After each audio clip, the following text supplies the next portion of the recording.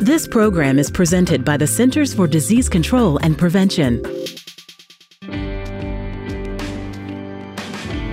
Hi, I'm Sarah Gregory, and today I'm talking with Dr. Chad Roy, a professor of microbiology and immunology at Tulane University School of Medicine in New Orleans. We'll be discussing how long the SARS-CoV-2 virus can last suspended in the air. Hello, how you doing, Sarah? I'm doing very well. So glad to have you here. Dr. Roy, remind us what SARS-CoV-2 is compared to COVID-19. Sure, Sarah. So SARS-CoV-2 is the virus, and that was the designation that was given to the virus, its acronym, once it was discovered. And COVID-19 is the disease that is associated with infection from the virus. So when we refer to COVID-19, we're referring to the disease state, clinical signs, and that sort of thing associated with infection. And recently, I've had a couple people tell me they don't actually know what COVID-19 stands for. Can you explain that, please? So it's a coronavirus disease, and 19 is the designation from 2019. So it's just an acronym that refers to the clinical syndrome associated with the viral infection. So think of it as similar to the nomenclature around AIDS.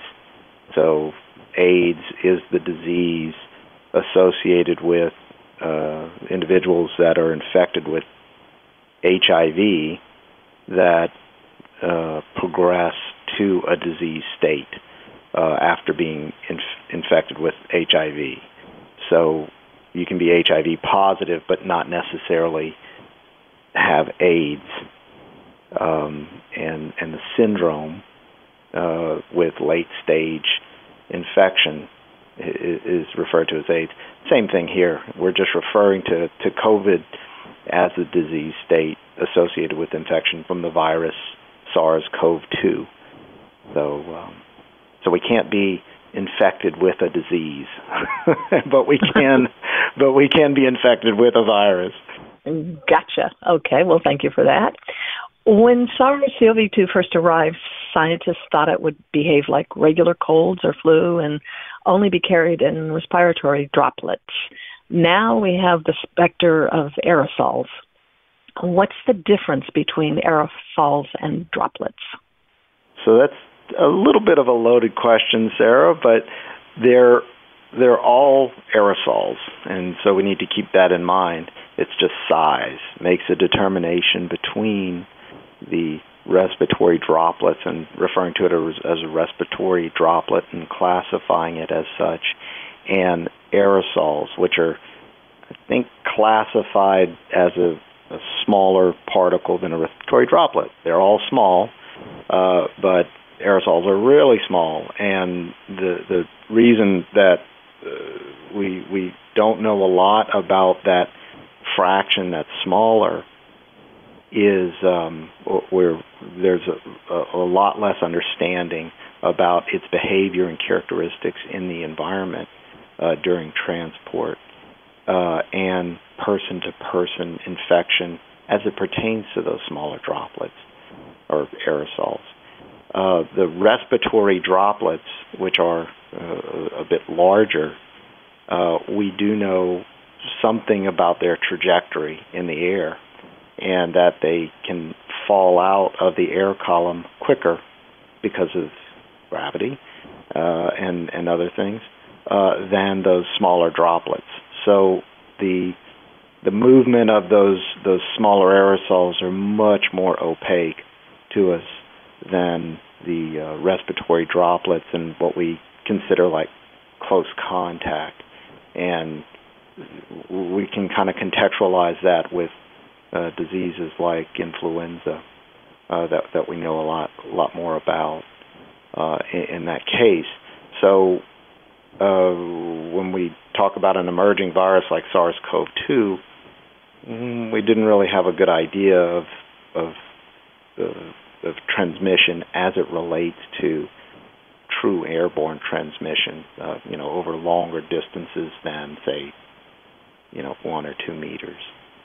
What were you looking for when you did your experiment? Did you have any particular ideas of how they would turn out? Well, so I've been in infectious disease aerobiology for a long time, and so first with the U.S. Army for almost a decade, and then here at Tulane University for going on 14 years now. And so we really were interested to understand just the basis of whether or not this virus can survive in aerosols of a particular size as kind of almost like a baseline because we didn't know anything about it. We knew something about SARS-1, the virus from the early 2000s, in terms of its efficiency in aerosol. So the ability of the virus to maintain replication competence, meaning that if it gets into a human, it will or will not replicate. Because, as we know, viruses are the zombies of the microbiological world. They're not alive or dead. They only need that competence to replicate. And the aerosol environment is such a stressful one for microorganisms that you have to assess it to see whether or not it can, upon dehydration, it'll lose that ability to replicate. It's a very important measurement.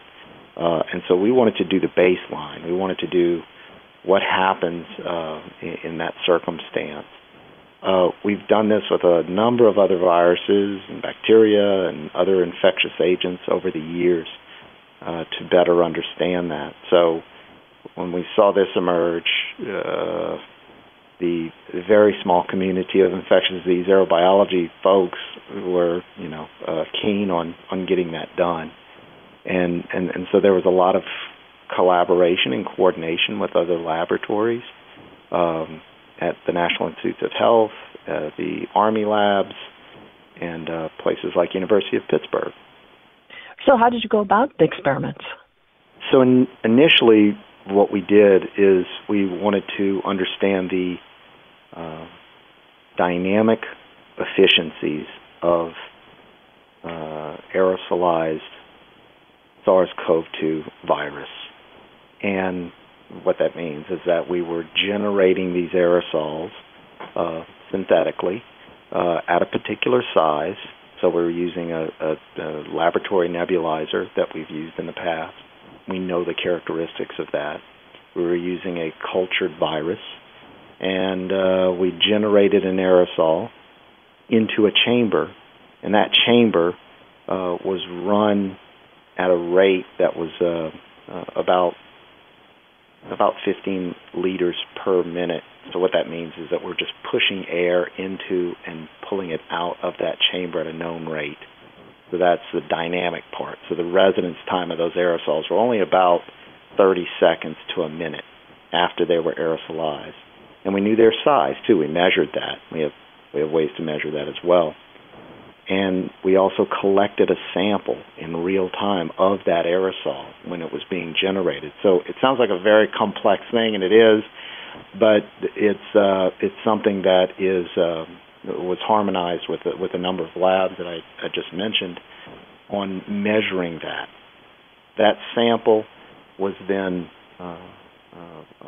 pulled out of that chamber, and then it was assessed. It was tested or assayed for replication competence in a plaque assay or what we call TCID 50 assay to get some idea of the kind of remaining replication competence in that sample from that aerosol concentration that we had generated.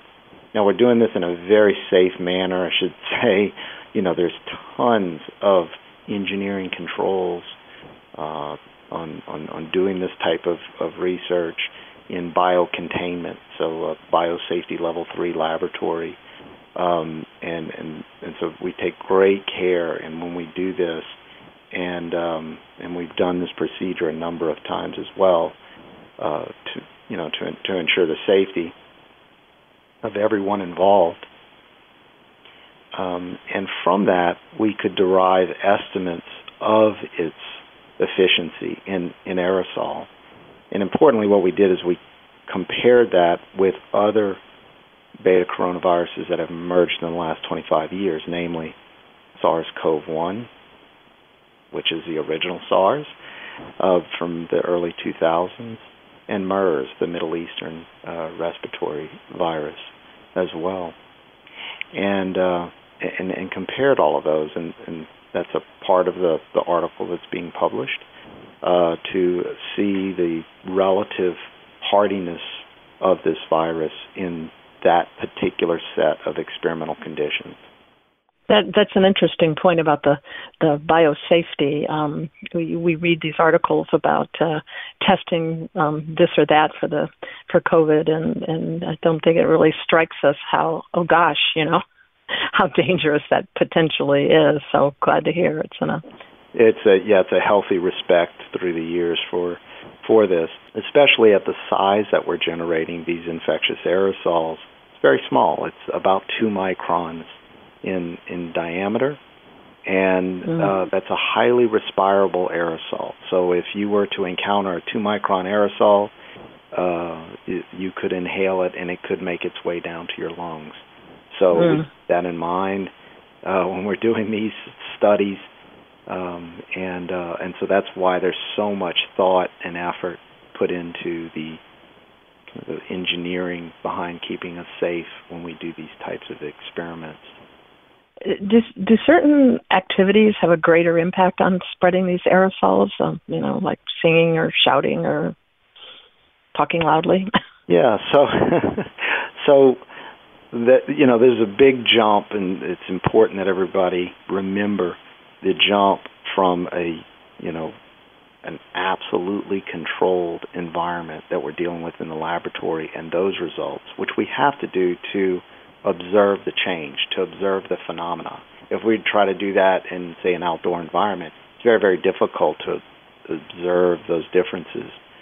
So when we jump to kind of real life, what you're talking about, the natural generator idea, we need to, temper our conclusions with the context in which those studies were done, a very controlled environment in the laboratory where we're synthetically generating these aerosols, and the changes that we observed, which we do all the time, to someone that may be infectious, that is singing or shouting or even breathing.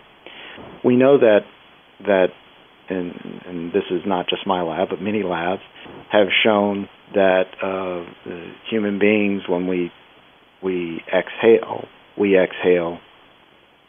particles, and there's some of us that exhale more particles than others, and when we do certain activities like shouting or singing, for instance, there's a potential there for even more particles to be generated. And the important thing to remember in the assessment of those, which has been done as well by others, is that it's a very heterogeneous distribution of particles that are generated. They're not like the likely monodisperse aerosols that we're working with in the laboratory to observe these changes. And so the natural generator is in many ways, much more complex in terms of how they generate those particles and the size distribution of all those particles. And the reason that that's important, not to make it a really long-winded answer, but is that when we talk about bioaerosols, so aerosols that are carrying a biologic load, remember, these particles that we're talking about, these aerosols that we're talking about, are not comprised completely of virus, and in many cases, there's no virus in those aerosols. There's a probability of a virus being in the biological load of those aerosols, and now we're getting really small when we're talking, but the viral particles are only about 120 nanometers in size. So if you can imagine a 2-micron aerosol that's liquid, but it's an aerosol particle, and those viral particles kind of hitching a ride inside that one aerosol. And there may be one, or there may be two, or there may be three of those viral particles in that particular aerosol. Now, because we're dealing with aerosols, we deal with cubic volume, right? So a 10-micron aerosol can contain potentially 1,000 times the biologic load as a 1-micron aerosol because it's cubic. And so the 10-micron aerosols can harbor a lot more, potentially, viruses than the 1-micron aerosol. And so when we talk about heterogeneous distribution of natural generators, that's the potential that we're talking about. So it gets really complex there compared to the relatively simple way that we approached it in the laboratory with a kind of a single-sized aerosol, just to observe that change on that particular circumstance. And so that's where you have to allow the individuals that have a collective of the data, all the data that's being generated, to understand the public health implications and think about it in such a way that they can consider all the data out there as it pertains to transmissibility in aerosols. Okay, so along those same lines, what do we know about the impact of conditions? Were you able to look at that, say humidity versus dry air, heat versus cold, windiness, and so on? Yeah, so, well, there was two things. So to answer your question, we didn't do that here at the Tulane site, but some research has just come out in the last month and a half maybe, from Homeland Security's laboratories located at Fort Detrick, the NBAC facility, that published two just absolutely wonderful articles that did just that. And they compared humidity versus dry air, they compared heat versus cold, and importantly, they compared the effect of sunlight. And they used the same sized aerosols, viral aerosols, that I was using here, and which was really nice because we can kind of compare apples to apples there. And sunlight has a dramatic effect on replication competence in aerosol and drops the virus kind of essentially half-life to less than a minute once it's in aerosol, which is kind of comforting to think about. Yeah. In all the data, and because the data that I generated is the collaboration of folks that I worked with, it's a little sobering, and that's the second part, which is the suspensions, which I understand we're going to talk about a little bit here, and looking at longer-term survival of this virus. Okay, so sunlight has an impact, but not, say, humidity or rain? Yeah. Or wind? Rain, but I don't think they simulated rain, but these articles were published in the Journal of Infectious Diseases, and it's clear that there is an impact on the replication competence of the virus, but that's kind of buried in those graphs that are included in that article. Or those two articles. I do remember that sunlight has a dramatic impact on that. Mm-hmm. All right. So, say somewhere sunny is better off outside than, say, a rainy or dark or not. I guess I'm a fan of rain, so I don't know. Okay, so how does this SARS-CoV-2 aerosol suspension compare to SARS and MERS, which are also coronaviruses, as you mentioned earlier? Yeah, so that's the interesting. I mean, it's all interesting, but that's the interesting part of the story with SARS-CoV-2. So in a second set of experimentation, we artificially suspended those same size particles in a rotating drum. So a rotating drum is a small device. Well, it's small here. There's other labs that have much, much bigger ones, and this one's about 11 liters in capacity, that allows us to overcome the terminal settling velocity of those particles when we generated them. They were about 2 microns. So think about a kind of a washing machine setup to where you have a horizontal agitator, much smaller in our hands, and rather than the particle naturally settling based on its terminal settling velocity, which is very slow, by the way, for a 2-micron aerosol. It'll take hours and hours and hours and hours for it to settle out, but it eventually will settle out. With a rotating drum, we can overcome that, and if you can imagine that particle kind of corkscrewing, and it can corkscrew for an indefinite period of time. So not necessarily contacting the walls, but not necessarily settling at the bottom either.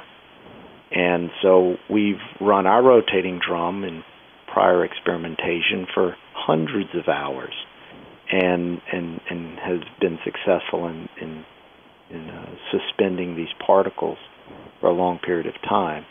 So that's just what we did in those experiments, and we had timed points where we evacuated the entire chamber and sampled the entire chamber and assayed those viral aerosols to understand the replication competence that is residual in those aerosols. And so if you do that enough times at enough time points, you can draw a line.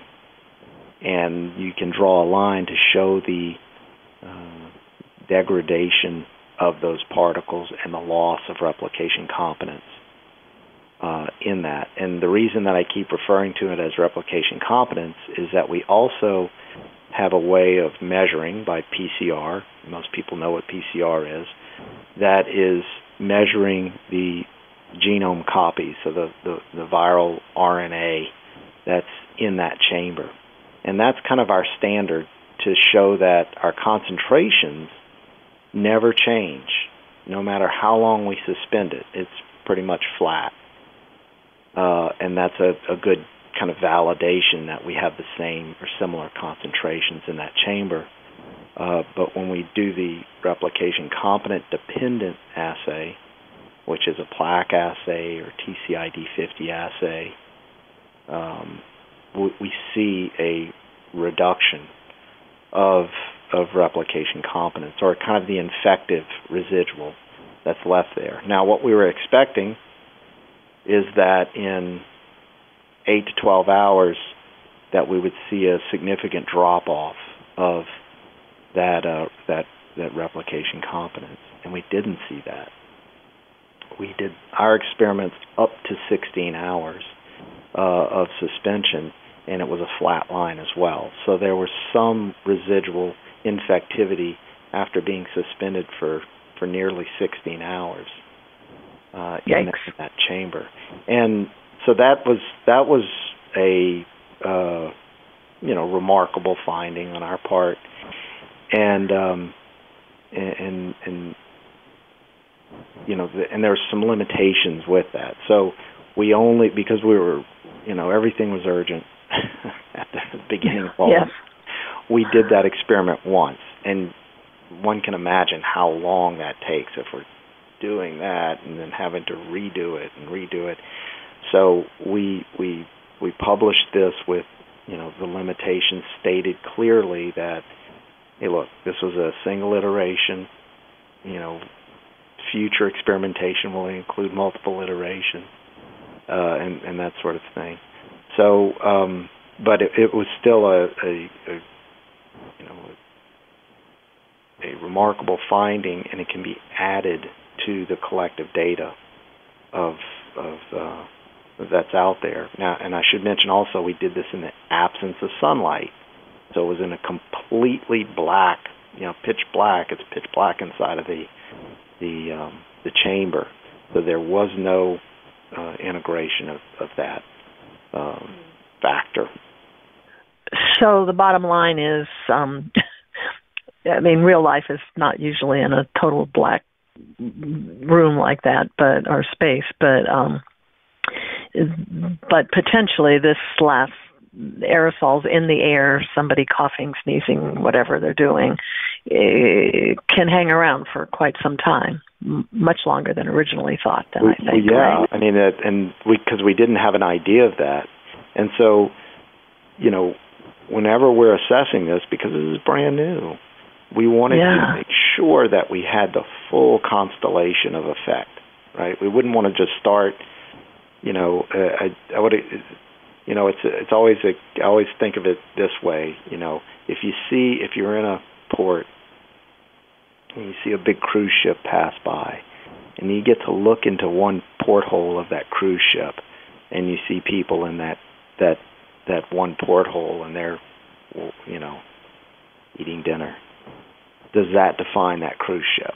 Well, obviously not. You'd want to know more about what's going on in that cruise ship because there's multiple portholes. When we approached this, we wanted to get a baseline. Okay, absence of sunlight.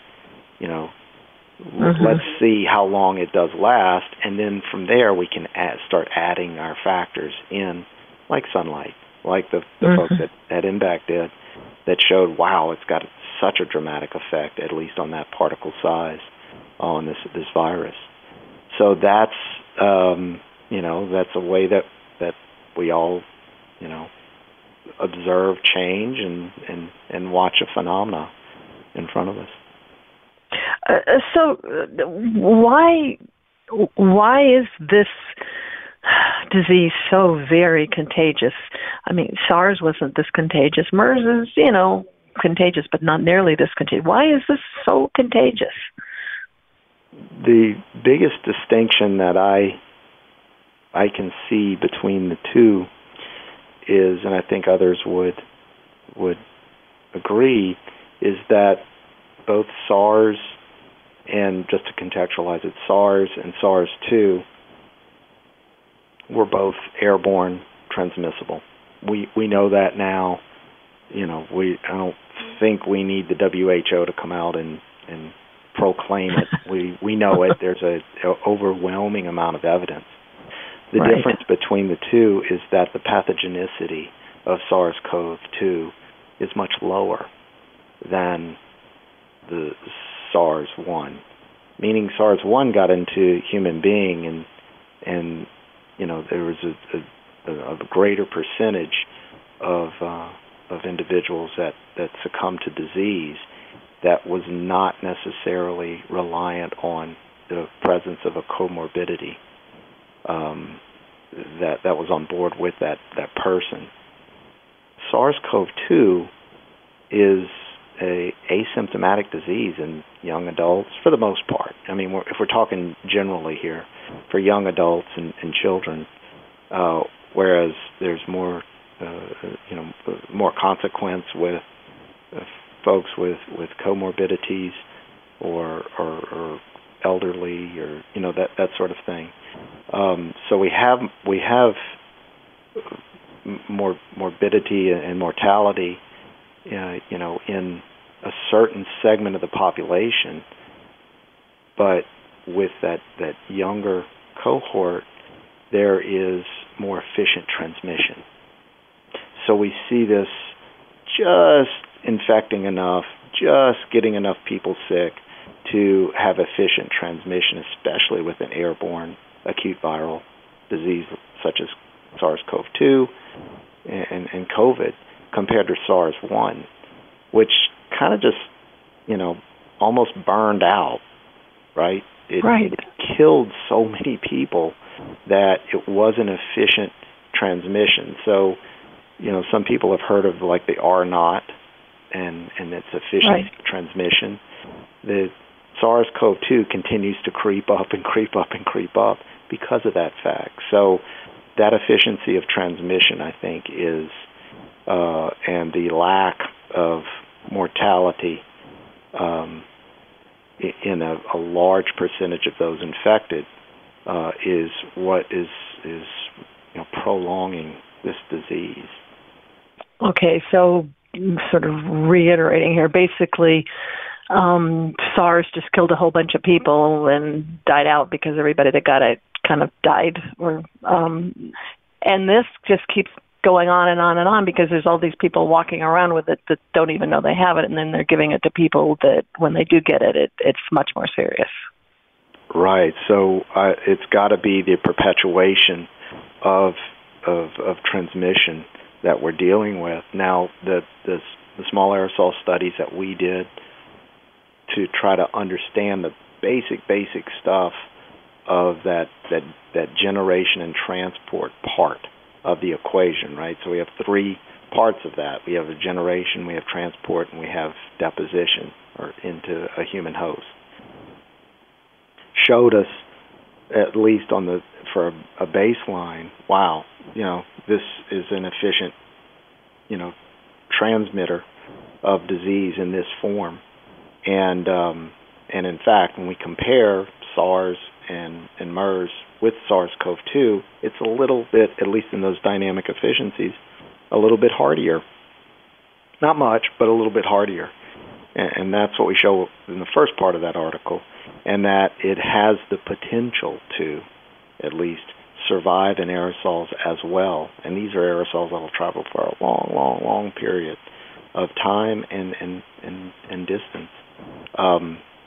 Of course, with the limitation that that wasn't done in pitch black. So, that gives us the evidence that public health leaders can say, oh, okay, this is what we need to do in terms. These findings have huge public health implications. Tell us how they should influence public health information and guidance. So the way that I look at it, Sarah, is, this is one piece of the puzzle in the context of the airborne transmission that is, we hope, extremely helpful to public health leadership to make those decisions on what is best practices to keep everyone not infected and safe, and also with a dose of kind of reality and reasonableness to the equation. And it's always better to have a constellation of data to make decisions rather than the absence of data, because in the latter, there's a dose of people that can be unreasonable about expectations of how human beings interact, and how we protect ourselves. And nobody wants to do that. Everybody wants to protect, themselves and each other and their families. And when there's an absence of data, it's very difficult to not just default on worst case scenario. And with this emerging disease, I think we've been under the gun, so to speak, on protecting ourselves. A perfect example of that is our kids going back to school. I have kids, and we went through that calculus, and we listened very, very closely to our public health leadership on what to do in that situation, because ultimately it is our decision, right?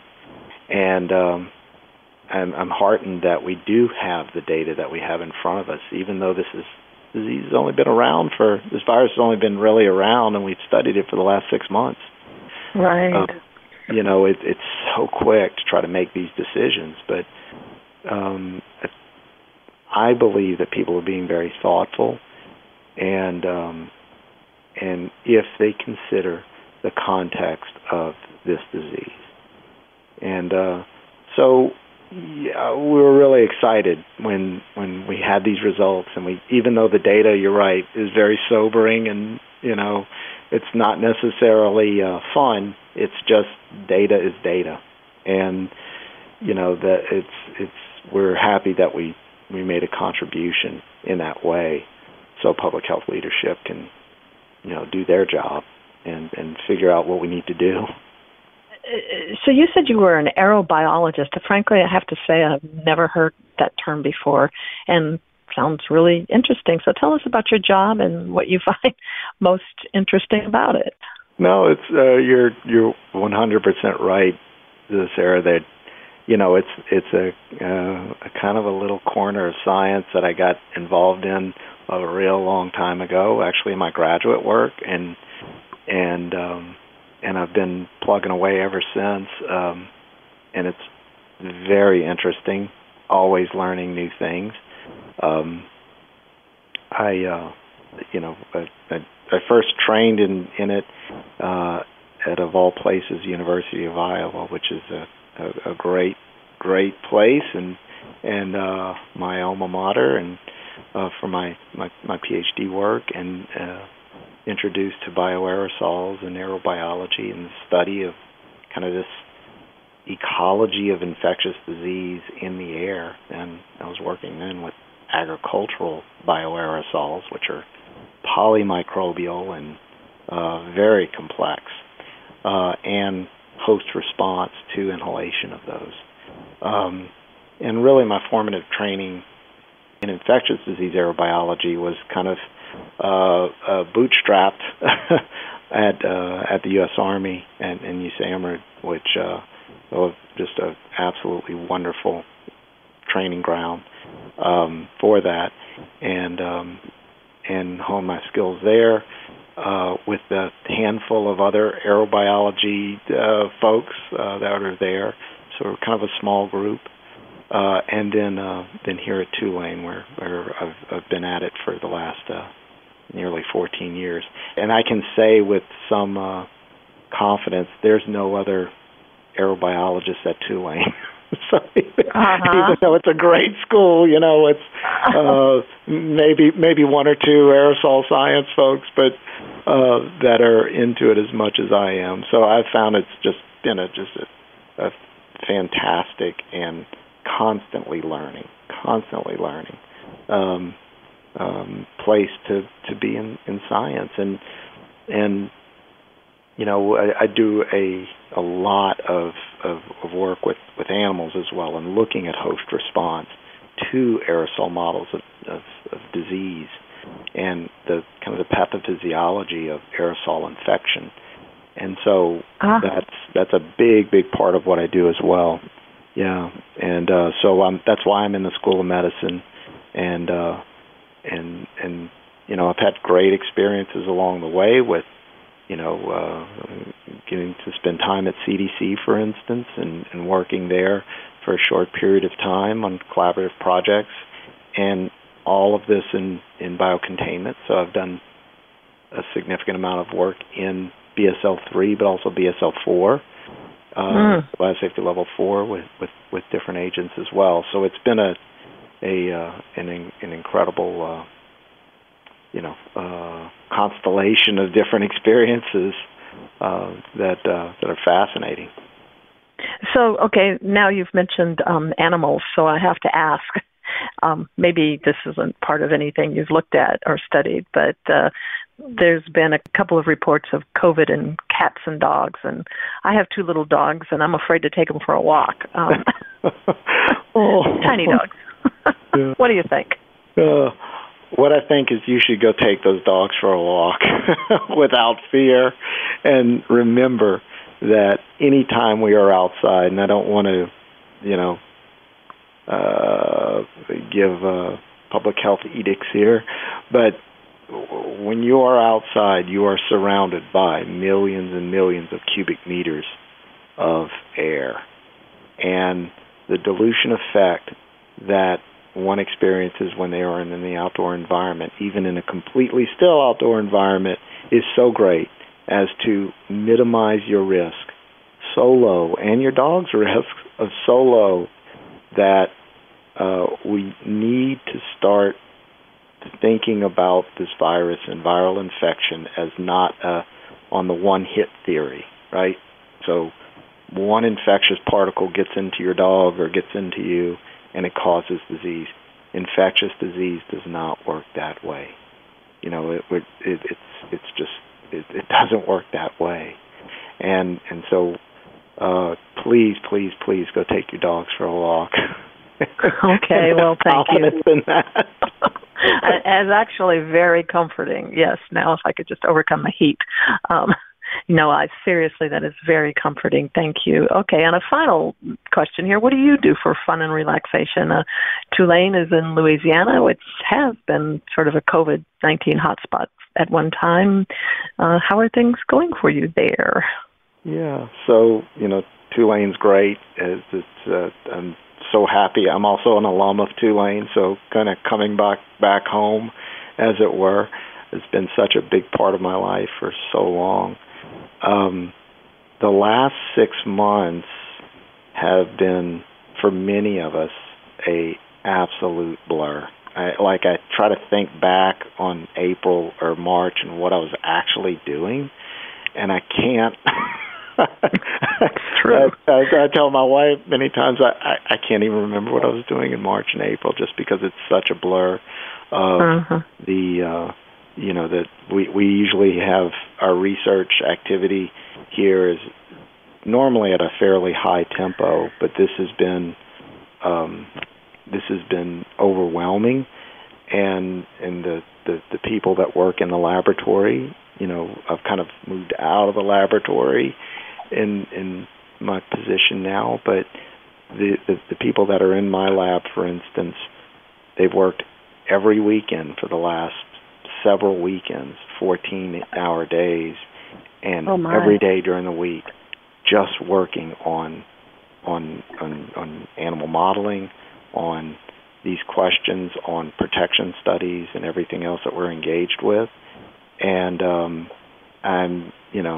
I'm almost embarrassed when I sneak out of here at 6:30 at night, and they're still here working. And so, the frontline work that these individuals are doing, and these are not doctors and nurses. These are laboratory personnel, veterinarians that are just, and others that are just so incredibly dedicated that, brings tears to my eyes thinking about how hard people are working right now to find answers and that kind of thing. So it's been a, I guess, weird time to be in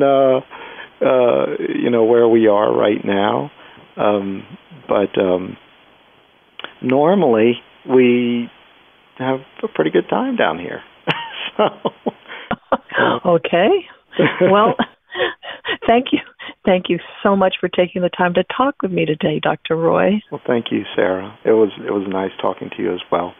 And thanks for joining me out there. You can read the September 2020 article, Persistence of Severe Acute Respiratory Syndrome Coronavirus 2 in Aerosol Suspensions, online at cdc.gov/EID.